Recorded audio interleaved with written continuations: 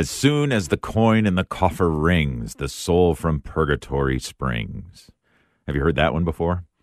This quip, attributed to Johann Tetzel in the 16th century, is reputedly one of the great catalysts to one of the largest scandals in church history. I'll tell you why, coming up next.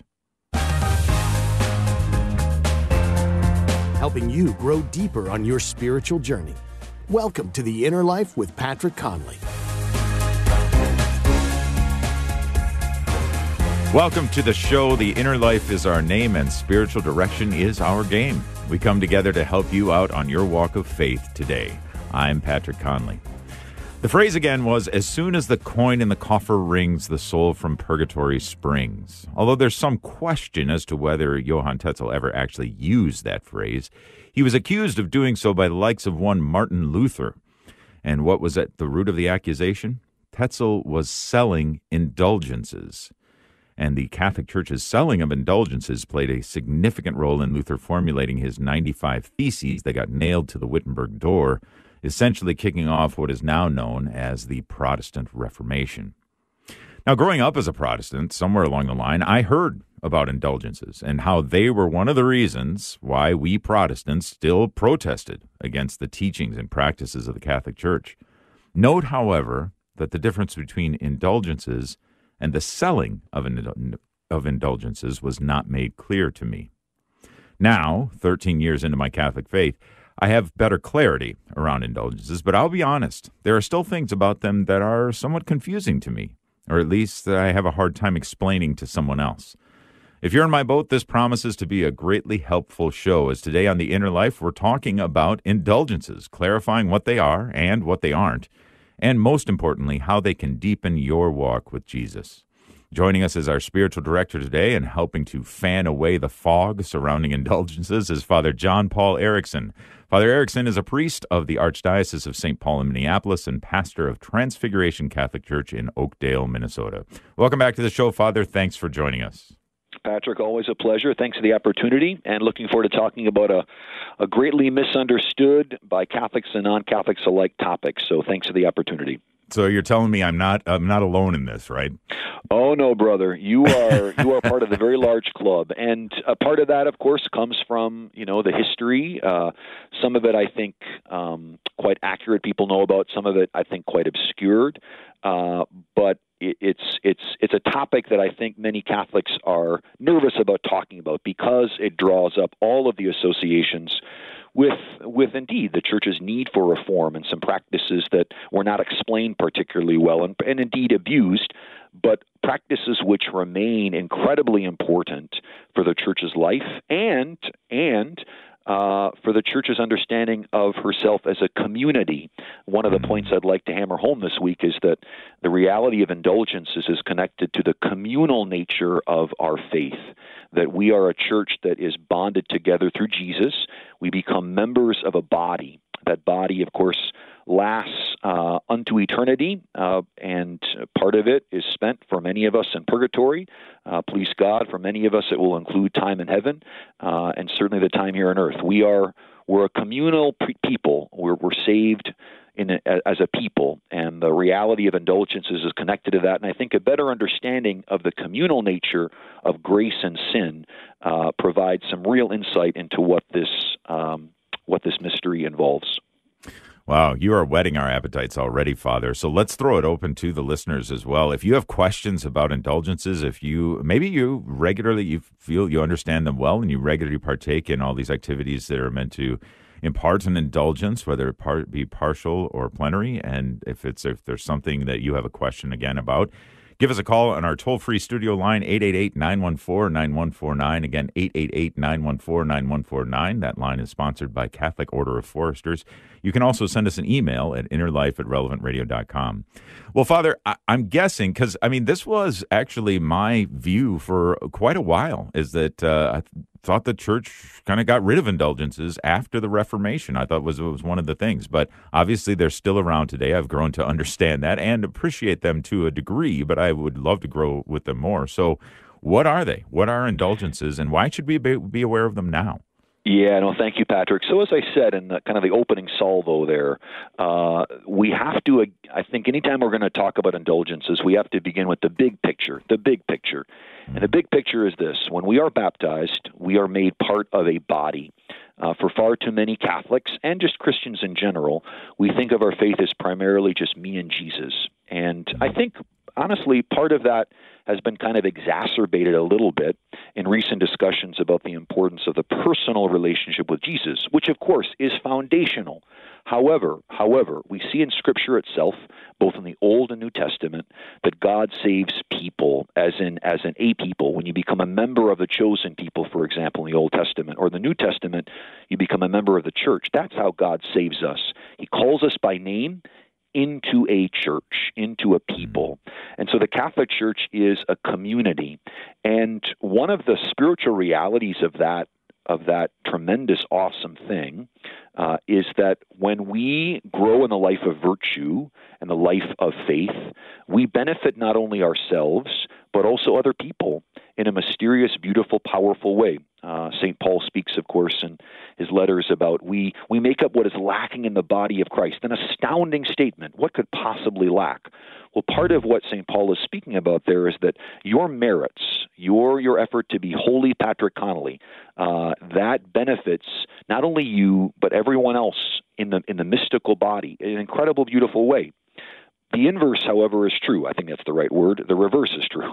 And that is that when we sin, we also, of course, do damage to our relationship with God on a personal level. But it's also the case, brother, that when we sin, we also affect other people. And not only in the obvious ways of deteriorating trust, of causing anxiety and fear in other people, of physically hurting them, but also on the spiritual level. That's also a great truth, that the weakness of the members of the body of Christ also affect other members. The reason why all that is important is because when we are forgiven of our sins through the sacrament of confession, clearly given to the Church the power to do that in the giving of the keys to Peter and in the giving of to the apostles of the power to forgive, right there on Easter Sunday, quite explicitly. When we are forgiven, the fact is that the damage we have done to the body of Christ still needs to be healed. We don't just need to be forgiven ourselves. We also need to do reparation for the offenses committed, because part of being forgiven and reconciliation is making things right. Now, again, the merits of Jesus completely sufficient for the forgiveness of sins and for the healing of the wounds that we have inflicted. But it is also the case that we just see on the natural level of justice. When we offend someone, when we violate their rights, destroy their property, it's not enough just to say, I'm sorry. Part of the contrition of sin is you want to make things right. And the same principle applies in the spiritual realm. So when we go to confession and we've done some awful thing that is forgiven, we have to be prepared not only to receive God's mercy, but also to do our part, and that is cooperating with the necessity of trying to make things right. That is most oftentimes done in two particular ways, through prayer, through begging God for mercy and for his own healing to be sent upon the wounds that we have inflicted, and by acts of charity for especially our suffering brothers and sisters. This, as I understand it, is kind of part of the history of some of the controversy around indulgences at the time of Luther and the Protestant Reformation, is that it is the case in the Scriptures itself. Jesus speaks about the fact that one of the ways to make reparation is, in fact, to give alms. It's right there. Jesus himself says it. And while those alms were being used perhaps by the Church in misguided ways,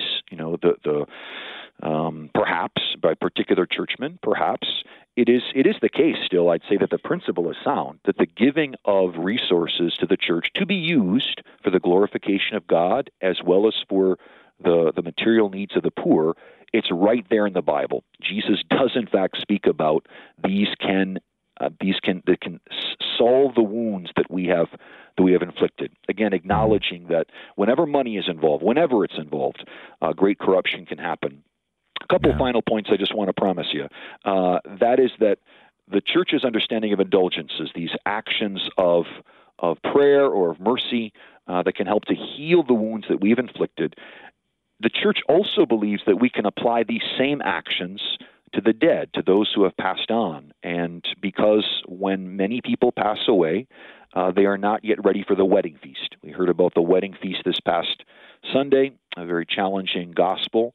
And Jesus says quite clearly, you must be perfect as my heavenly Father is perfect. A lot of people aren't perfect when they die. But God gives a person that chance when they pass away to be purified of those offenses, not only for themselves, but for the healing of the church. The beautiful, wonderful thing is that we can still pray for them. So we can offer up our prayers and sacrifices for them and apply these particular prayers and acts of charity that the church has given to us through the authority given to Peter to bind and to loose. We can apply them to our deceased brothers and sisters, and we can assist them in their own purification. In some sense, we can, through the merits of Jesus and the saints, we can pay the debt for them. Final point, I promise you. We are oftentimes asked, as believers in God's mercy, what about a Hitler? What about a Stalin? I know I'm going dark real quick here, but what about these folks that have done awful things? God's mercy is always available for those who ask it. But if someone were to pass away having done these terrible, horrible things, reparations still must be made. The incredible message of mercy for the church in Indulgences is that you can apply the sacrifices and the sufferings of the whole body of Christ to heal the wounds that other people have caused. And so it's a marvelous part of our faith, greatly misunderstood, and certainly it is true whenever we're dealing with finances and giving of money to support the poor of the church is certainly finances. There's an opportunity for corruption, but the principle is sound and needs to be recovered. Okay, very good. Well, lots of things that we're already learning about indulgences with our spiritual director, Father John Paul Erickson from the Archdiocese of St. Paul, Minneapolis. Again, as you have questions about indulgences, give us a call at 888-914-9149. That's 888-914-9149. Let's go to the phones now, Father. David has called in from Sacramento, California. Good morning, David. Thanks for calling in the Inner Life. Good morning. Thank you. So if I obtain a plenary indulgence and I offer it up for someone who's deceased, I'm assuming in purgatory, do I only have to do that once? Because once they obtain that plenary indulgence, would they not have complete the remission of temporal punishment due to sin. We're using, these technical terms that require further explanation. But, David, it's a great question. And I think, there was a change in the Church's descriptions of indulgences after the Council. And the Second Vatican Council attempted to get away from talk about days in purgatory or there'd be particular actions or prayers or visit the churches which said 500 days indulgence, and there was a mathematizing of God's mercy, and there was a thingifying of the mercy of God that we definitely want to get away from, and the current church's explanation of indulgences has. I bring all that up because certainly we believe that a plenary indulgence completely removes the temporal punishment due to sin. Those are the wounds I spoke about before of our deceased brothers and sisters. But I also think, too, there's a great beauty in continuing to offer those up for people, and we leave how God applies it to God.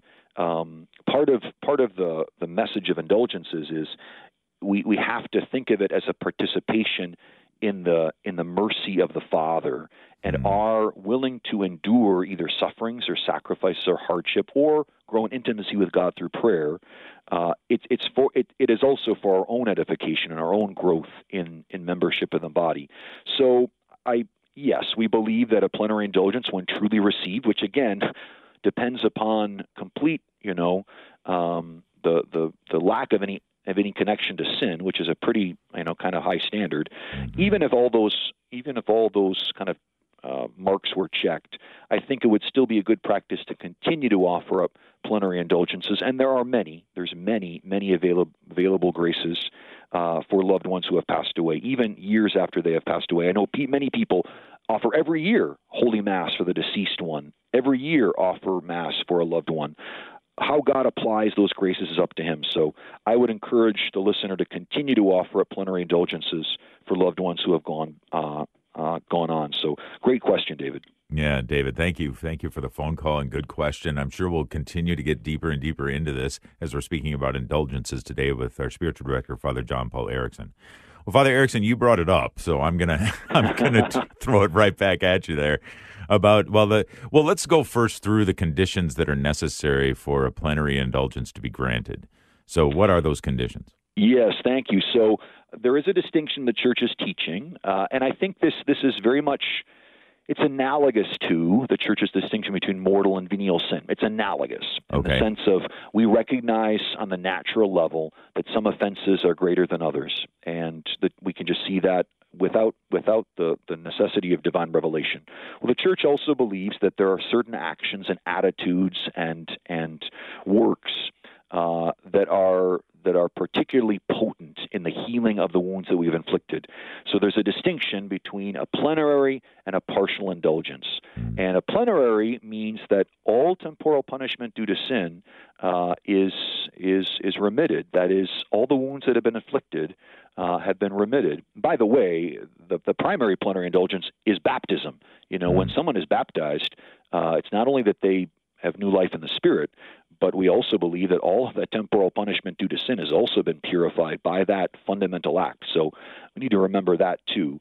And to acquire a plenary indulgence for ourselves or for a loved one who has died, a couple of things are necessary.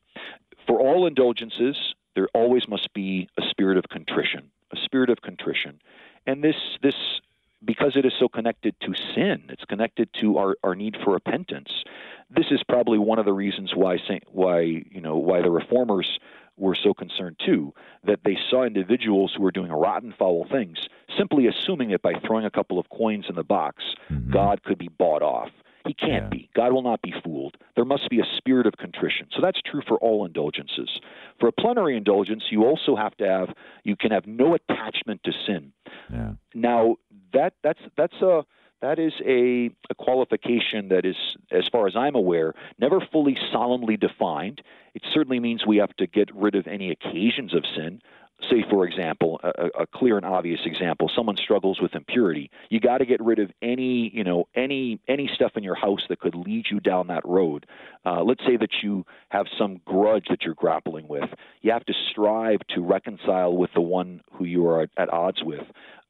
Beyond that, the Church, I don't think it's in a lot of specifics, but it needs to be remembered. For a plenary indulgence, there has to be no attachment to sin. Doesn't mean there's not temptations, doesn't mean there's not struggles, but there can't be any attachment to it.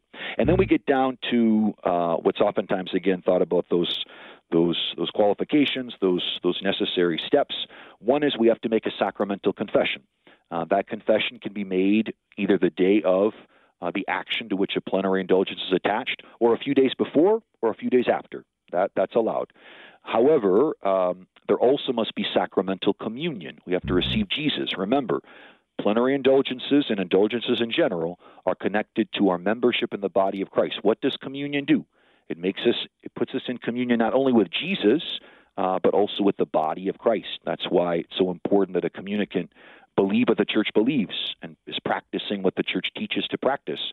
So that is a necessity as well, reception of Holy Communion. And then finally, we pray for our Holy Father and for his intentions. Because we see indulgences as a direct consequence of the power of the keys given to the Petrine office, it is important as a living member of the body of Christ that we pray for the head of that body, who himself has been given the divine commission to, I hate to use the expression manage, but facilitates the kind of spiritual blood transfusion that is an indulgence. What I mean by that is when we have let blood from the Church by our lacerating the Church with our wounds, it is the Holy Father in his office that allows us to take the blood from another member of the body of Christ, the saints, the sacrifices of the martyrs known and unknown, and apply them to the wounds that we have done. And we manifest that reality through our prayer for the Holy Father. So those are the conditions over and above the particular act that the Church has given to us for a plenary indulgence. Well, I am already learning tons, and I hope you are too.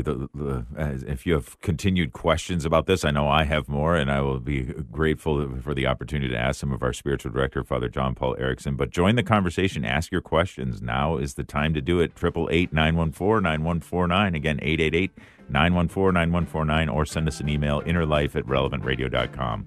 Lots more to talk about when it comes to indulgences, which we'll do right after this short break. Stay with us.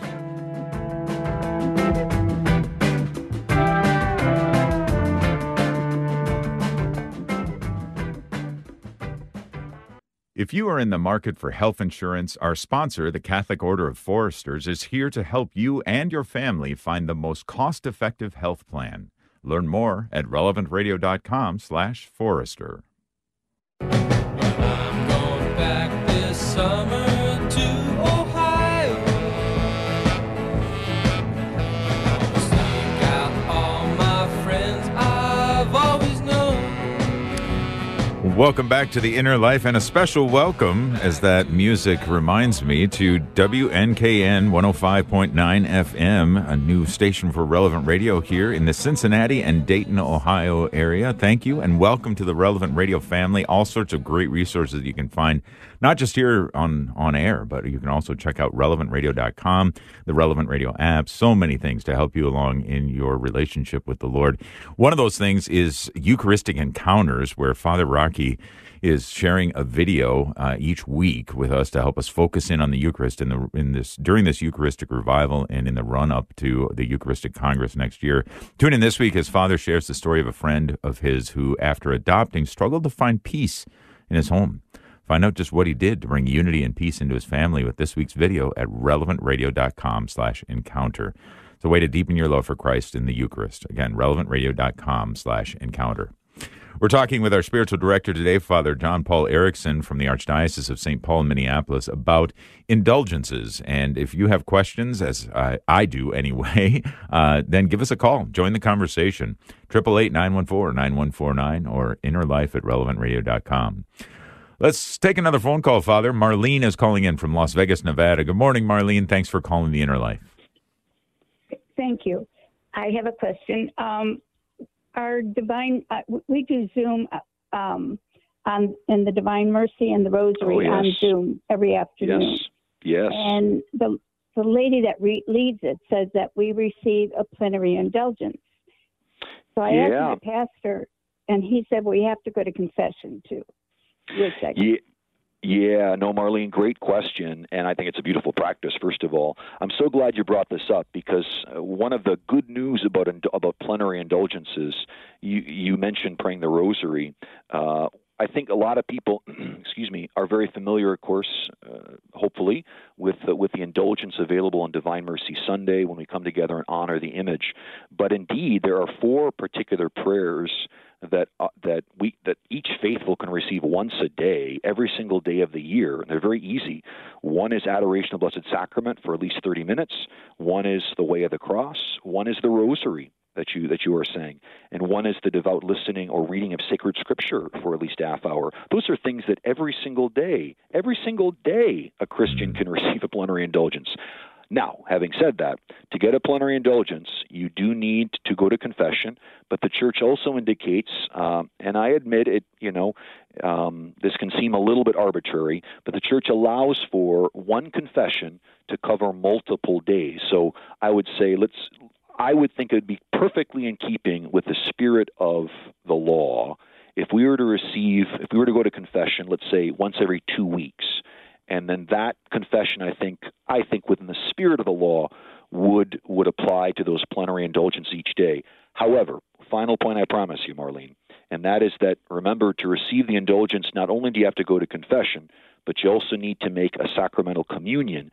And there is a 1-to-1 ratio. To receive that indulgence, you also need to make a sacramental communion on the day of the act itself, and pray for the Holy Father whenever that is possible. When it's physically impossible, that's something different. So that's a long-winded answer, Marlene, but both people are right. Both the devout leader of the Rosary is right that a plenary indulgence is available, and your pastor is right. There also needs to be confession involved because of the indulgence's connection to the forgiveness of sins.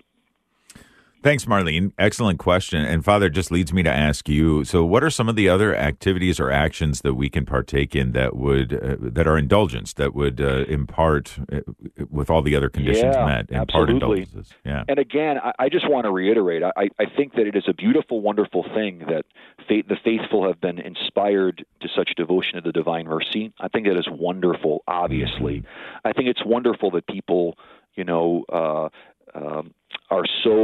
are much more aware nowadays of the apostolic pardon given by priests when a loved one is preparing to die. And these are both instances of plenary indulgences.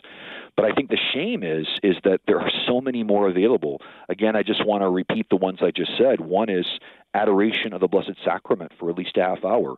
One is the Way of the Cross. One is the Rosary. One is reading the Bible for a half hour or listening to it.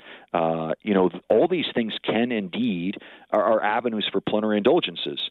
I want to talk about four, the Church calls them the four grants, grants.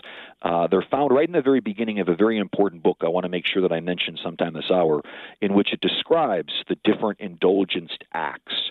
And one of them is a partial indulgence. Get a load of this, brother. Get a load of this. Okay. All right, I'm ready. A partial indulgence is granted to the Christian faithful who, while carrying out their duties and enduring the hardships of life, raise their minds in humble trust to God and make, at least mentally, some pious invocation. That's pretty easy. Wow. Every day. Yeah. Just calling to mind, God's presence. Second of these four grants. Second, partial indulgence is granted to the faithful who, led by the Spirit of faith, give compassionately of themselves or of their goods to serve their brothers in need. Right there, number two. Yeah. Number three, a partial indulgence is granted the Christian faithful who, in a spirit of penance, voluntarily abstain from something that is licit for and pleasing to them. You give up meat on Friday or another day of the week. Mm-hmm. That can bring a partial indulgence. And then finally, a partial indulgence is granted the faithful who, in the particular circumstances of daily life, voluntarily give explicit witness to their faith before others. Those are four partial indulgences right there. And they're meant to inspire the faithful to live their faith well and to be holy. It's not just about getting out of jail free. This is about moving someone to be more in conformity with Jesus, who is in total union with the Father and in total love of his neighbor, and his life is one of service. To do that, we have to be stretched, and indulgences help to stretch us. Okay, very good. Well, let's go back to the phones. Thank you, Marlene, for the call. Let's go now to Kathleen calling in from South Jersey. Kathleen, welcome. Good afternoon. Thank you, Patrick. Thank you, Father, for this topic. Thanks, Kathleen. I would like to know, first of all, do I specifically have to request an indulgence if I'm doing one of these activities in order to get it? Yeah, that's a great question. I think it would be necessary, and admittedly, I'm giving you my opinion on the theory of the law here. For a plenary indulgence, I certainly believe so, that because the power of that grace is so complete, and indeed, when you are going to confession or to Holy Communion and praying for the Holy Father, all these things oftentimes would be explicitly connected to the particular plenary indulgence. What I would say is with the partial indulgence, I'm not so sure that you would have to explicitly desire that. I think it's a good thing if we do. I think it can be an inspiration to greater conformity to Jesus, but I'm not convinced that it would be absolutely necessary. And so it's entirely possible, Kathleen, that throughout our life in doing these particular exercises, even unaware of the Church's teaching on them, that we have in fact brought about merit to our deceased loved ones or to ourselves. There's probably more of the point of the explicit intention, acknowledging that we can receive these things without even knowing them. I think that is true. The grace is flowing even when we're not explicitly aware. If we're going to apply those graces to loved ones who have died, that's probably where the act of reason is necessary, in the sense of I would like to apply these graces, Heavenly Father, to my deceased mother, and whatever merit would come to me by means of your cross, I want to apply that to someone else. So that would be my take on that very intriguing question, which I haven't fully thought through, but I think the principles given are pretty good. Mm-hmm. Hope that helps, Kathleen. That's a great question that you have, and the intentionality behind indulgences, and just thinking that through and proclaiming, yes, I would like to apply this indulgence to Yeah, to, as you said, Father, my deceased mother, or if it's somebody else, a loved one that has passed away already. We're talking about indulgences today here on The Inner Life. Continue to call in with your questions at 888-914-9149. Let's go south along the eastern seaboard from Jersey to Washington, D.C., where Regina is calling in. Regina, thank you for calling in The Inner Life. Thank you. I was wondering, how do you know if you're sufficiently detached from Yeah, Regina. The magic question. Excellent question. And, I think we're confronted here with part of an incredibly important principle whenever we're talking about these sorts of things, and that is the mystery of God's grace. And we can't, there's no mathematical formula. As I said before, the Church has deliberately, and I think quite rightly, got away from mathematicalizing God's grace. And so we at the risk of sounding sort of wishy-washy, or we do the best that we can. I still think that a critical part of no attachment to sin is we have to willingly get rid of any occasions of sin in our life. We have to, if we've acquired goods illicitly, we have to give them back or make monetary restitution for them if we can. If there's relationships in our life that we know are on the rocks because of something that we have done, we have to make efforts to make that better. As I say, I don't believe that temptation or particular struggles interiorly are necessarily attachment to sin. I don't believe that. I don't think we're not going to have that until the day that we see our Maker, please God by His mercy. But there has to be an effort, a goodwill effort, to do what we can to eliminate from our lives those things that are holding on to us, that we're attached to, that keep drawing us back into sin of whatever kind. So it's a good question, Regina. I wish I had a greater answer for you, but there's no, we do the best we can and we leave the rest to the Almighty. Yeah, well, I appreciate the question, Regina, and I'm sure that was going through many people's minds. I've asked that question. How do I know that I'm sufficiently detached from sin in order to receive the graces of a plenary indulgence? And that's a tough thing. Talking about indulgences today, and our spiritual director is Father John Paul Erickson. He's given us some great stuff to chew on already about indulgences. Now, I guess one of the questions that I've had, Father, is that indulgences still seem to me, and maybe this is just a place I need to continue to grow in my Catholic faith. There's many of those places, I assure you. But me too, man. Me too. but sometimes I just think that indulgences might be a place where they can be kind of misused. They become kind of a superstition rather than a proper focus. So I guess I do have a little bit of that within me that. There's always a little bit of, if somebody is, fervently approaching a particular spiritual practice just so that they can receive this indulgence, it seems almost too transactional, going all the way back to the 16th century. Yeah, frankly, I couldn't agree with you more, and I think that's a real danger. And I think that there's where we have to remember one of the key ingredients of an indulgence always is contrition of heart, a true repentance. Again, God cannot be bought. God cannot be fooled. He knows your heart. And there are many practices embraced without authentic love of God and neighbor that are purely selfish, even if they got all the trappings of holy things. Right. Where we are more like the Pharisees in the whitewashed tombs than we are, the prodigal woman who washes the feet of the Lord with her tears, who is forgiven much because she has loved much. That in some sense, this gets back to the heart of the believer, where their heart is. And if we are approaching these practices primarily, again, from, as you say, Patrick, a transactional point of view, then we're on the wrong track. It's a temptation for us all because we're fallen and because our intellects are darkened. So we go to those images and analogies that make the most sense to us. Excuse me. But we're dealing with the healing of a relationship. And God looks right to the heart. So if an indulgence act is done without the spirit of contrition, without the desire to be better, it seems to me it is laughable to think that it would be effective. Laughable. Just like if we go to Divine Mercy Sunday, and our moral life is in shambles. And we feel as though we fulfill all those obligations, but we're making no effort to be a better brother. we're making no effort to forgive those who have offended us. We're making no effort to remove from our life those occasions that lead us astray.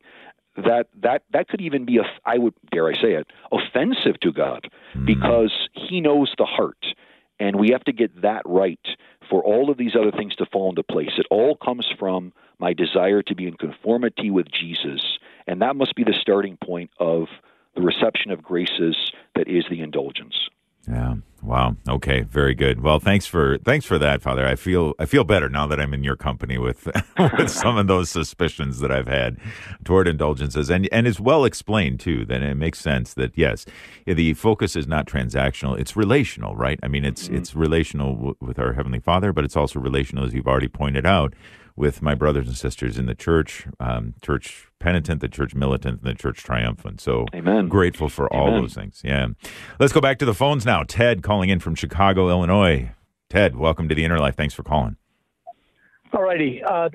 One and maybe even two quick questions, guys, real quick. Number one, how can you get a partial indulgence for abstaining from meat on Friday? Don't we have to do that anyway? And number two, you're not supposed to have any attachment to sin. How can you not have an attachment if you still have temptations come back from your past sins? There's at least some kind of attachment if you have a temptation that keeps coming back. You may defeat the temptation, but that you still have an attachment. It would seem almost impossible because, temptations always come back. So that and again, how can it be an indulgence when, you got to give up meat anyway? Yeah, great questions both, Ted. And admittedly, when I even said about giving meat up on Friday, you're right. As I understand it, if they are actions that should be done anyways, there would not be an indulgence attached to them. Having said that, I think giving up meat on Thursday or giving meat up on Wednesday or any other day of the week, and just getting back to the meatless Fridays, I think the listeners probably should be reminded that Holy Mother Church still has Friday as a day of abstinence. You can replace that with an act of charity or particular prayers, but indeed, Holy Mother Church still does ask her faithful, as a way of remembering Jesus and growing in love for Him, to make Friday a day of sacrifice, and Meatless Fridays is one particular way to do that. In terms of the attachment and temptations that come from previous falls, I think it's a worthwhile point, Ted. Absolutely. As I mentioned, my own awareness of what that phrase means, attachment to sin is I'm still working that out. It does seem to me to be that even the saints themselves, who were acknowledged of having heroic holiness, they struggled, I think, with temptation as well. We hear about, of course, the great desert fathers. We hear about, was it Thomas More, as he's preparing for death, struggling with questions of, am I doing the right thing? I'm not sure. I think there's room here for different interpretations. I think your point's well made. When we willingly give ourselves over to the devil, and even when we repent of that, those scars and those wounds and those chains, in some sense, too remain. But whether or not that would be enough to mitigate a full plenary indulgence, I leave that to the mercy of God. But I think the point is a very good one that needs to be considered. Yeah, very good. Ted, thanks for the call. Appreciate that. Again, we're talking about indulgences today here on The Inner Life. Great questions so far. If you have a question you'd like to ask, we'd love to get you on the air. 888-914-9149 is our phone number, 888-914-9149. Our email address is innerlife@relevantradio.com.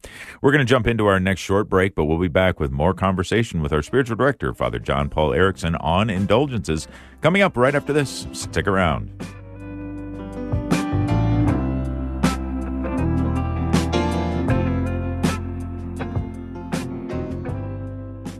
Our sponsor, the University of Dallas, invites you to check out The Quest, a 5-episode video series on discovering our purpose and living it with courage.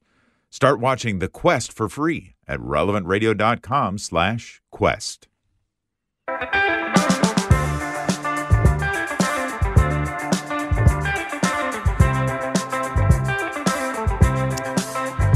Welcome back to The Inner Life here on Relevant Radio. My name is Patrick Conley. My thanks to Nick Sentovich, our producer, and Thomas Anguser taking your phone calls today. And right on topic, as we're talking about indulgences today, is just a quick reminder about our Holy Souls Novena that's going on November 2nd through the 10th. You can jump over to relevantradio.com/souls, and you can enter the names of up to 20 of your departed loved ones. And we will pray for them. And you can join in praying with the whole Relevant Radio community. You'll receive some reflections from Father Rocky each day of the novena to help you enter more deeply into prayer. And your loved ones will be prayed for during the daily Mass at noon Central, the live stream Divine Mercy Chaplet at 3 Central with Drew, and the Family Rosary Across America at 7 Central with Father Rocky himself. So that's what we invite you to do, and especially if you're a brand new listener to Relevant Radio, as you may be if you live in the Cincinnati and Dayton areas of Ohio, as we just picked up 105.9 FM there, and we are welcoming all new listeners there as well.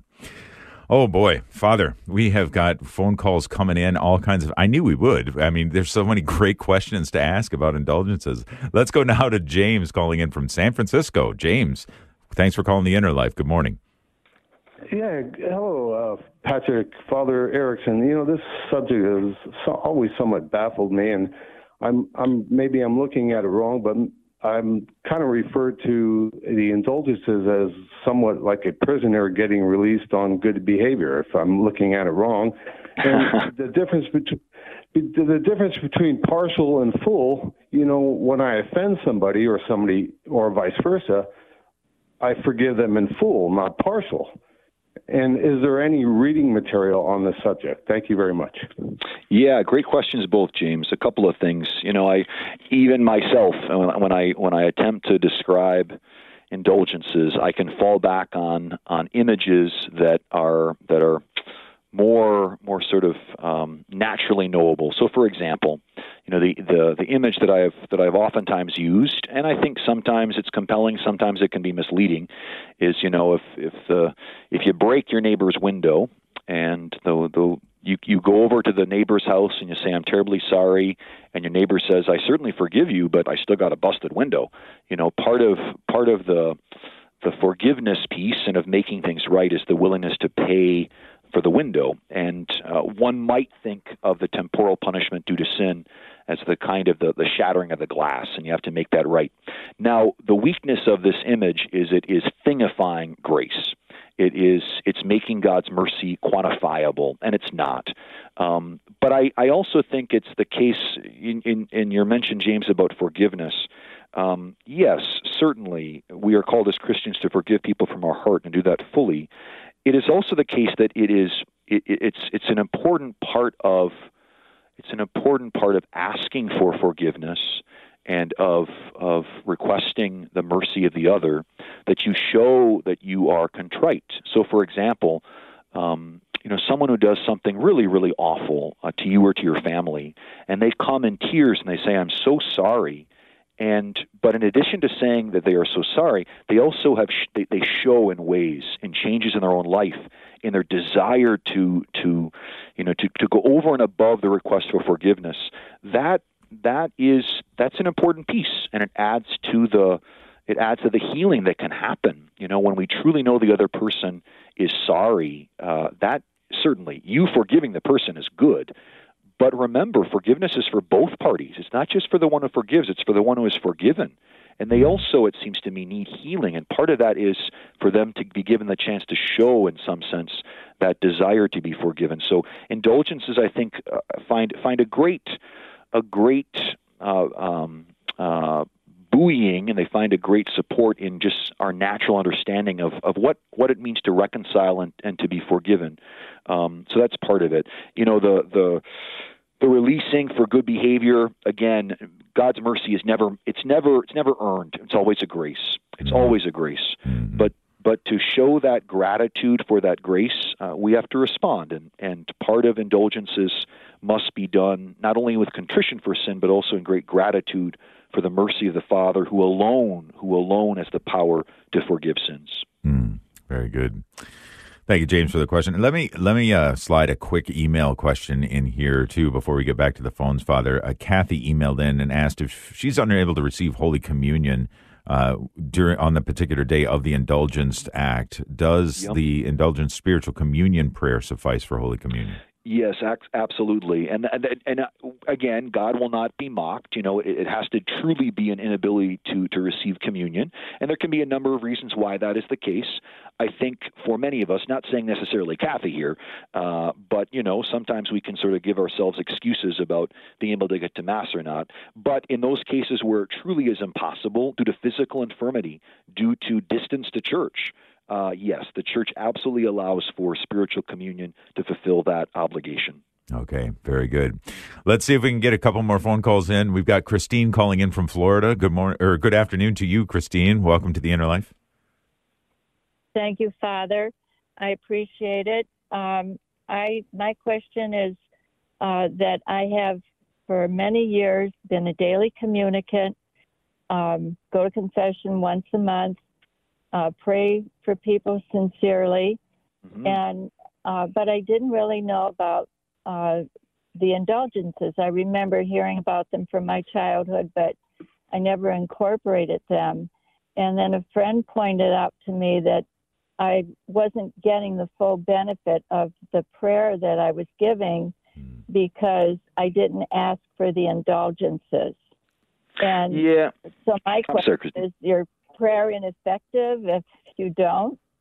Yeah, I'm sorry to interrupt you, Christine. I certainly don't think it's ineffective. Absolutely not. And gets back to a previous question about, do you need to explicitly say, I'm using this for an indulgence, which, again, the very language itself betrays a transactional understanding of God's mercy and grace. God knows our hearts, and I don't believe at all that grace is never available to those who did not know, who didn't have the capacity to utilize these great tools of the Church. But I would also say too that now that we do, we begin again, and we can apply these graces, especially to loved ones who have passed on. So, Christine, I would just encourage you to entrust those previous prayers to God's mercy. He used them and will use them in ways that are known only to Him, in ways that are good and true. You're not going to be penalized for not doing what you didn't know about. So leave that to God's grace and strive to use these tools going forward. Very good. Appreciate the call, Christine. Thank you. Senia is calling in, also from Florida, from Fort Myers. Welcome, Senia, to the Inner Life. Thanks for calling in. Thank you so much for taking my call. My question is very brief. I was wondering, where did the whole concept of indulgences, or how did it come about? Is it biblical? How did that all come about? Yeah, absolutely, Senia. Great question. Again, a couple of points I would say. One is when Jesus Christ himself gave to St. Peter and to the apostles the power to forgive sins, we find the inspiration for and the principles of indulgences right there, because we recognize on the purely natural level, too, that forgiveness and reconciliation involves not only asking for forgiveness and receiving that forgiveness from another, but striving to make things right, which is all tied up in this reality of an indulgence. When we cannot make things right ourselves because of our own insufficiency, because of our own weakness, whatever, the Church, in our understanding of the communal nature of the Church, understands that the merits won by Jesus and the saints and the Blessed Mother, our saintly grandmother and grandfather, all those prayers and sacrifices, the treasury of God's grace, can be applied to make up for the wounds that we have inflicted. And then again, I would say the passages in the Gospel where Jesus speaks about, and the Old Testament too, but more pertinent for us is Jesus, where he speaks about particular acts, especially service of the poor, giving alms, covers a multitude of sins. And so a lot of our understanding of how particular actions can bring about a flood of God's grace is connected to some of these scriptural passages too. Senia, thank you for that phone call. And one quick clarification on an email that came in from Audrey. Father just said, I believe you said this before, but the act of going to confession does not need to be one per indulgence act, right? That's exactly right, Patrick. Yeah. Exactly. The Church's understanding of it is that confession can cover a multitude of plenary indulgences, both before and after the confession. But I do want to clarify, and again, at the risk of muddying the waters and talking about about transactional mercy. Right. The Church also indicates that we receive one plenary indulgence a day. A day. We can receive multiple partial indulgences, but one plenary indulgence. And I think the reason for this, Patrick, is the Church is trying to prevent the very thing that you mentioned, thinking of indulgences as superstition. Sure. That if we just do this thing, we're sort of accumulating a stockpile of get out of jail free cards. That's not how it works. Okay, very good. And then just in the last few seconds before we ask for your blessing, did you want to mention the Manual of Indulgences too, Father? Yes, thank you, Patrick. So there's a wonderful book which describes all of this, gives all the different prayers, all the different actions to which there's indulgences. It's called the Manual of Indulgences. Encourage every believer to have one. It's published by the USCCB, and I think that people should get to know it real well. Wow. Well, that was nice and succinct, Father. I really appreciate that. I have gleaned so much from today's conversation, Father, and I'm sure our listeners have too. Thank you so much for joining us. Thank you to our listeners, too, for joining us, especially our new listeners in Cincinnati and Dayton. Welcome to them. Father, as you know, we like to close every show with a blessing, so if you would, please. Absolutely. Our help is in the name of the Lord who made heaven and earth through the intercession and sacrifices of all the believers, both here on earth as well as those who have gone before us. May Almighty God bless all listeners. God who is Father, Son, Holy Spirit. Amen. Amen. Father John Paul Erickson has been our spiritual director for today. I'm sure that you want to go back and listen to parts of the show and share it with others, so hop on over to relevantradio.com/innerlife. Coming up next, the Holy Sacrifice of the Mass with our celebrant, Father Matt Seminar. And tomorrow on the program, Obedience in Times of Difficulty with our spiritual director, Father Carter Griffin. Sure hope you can join us for that. Thanks for joining us this time. Until then, grace and peace.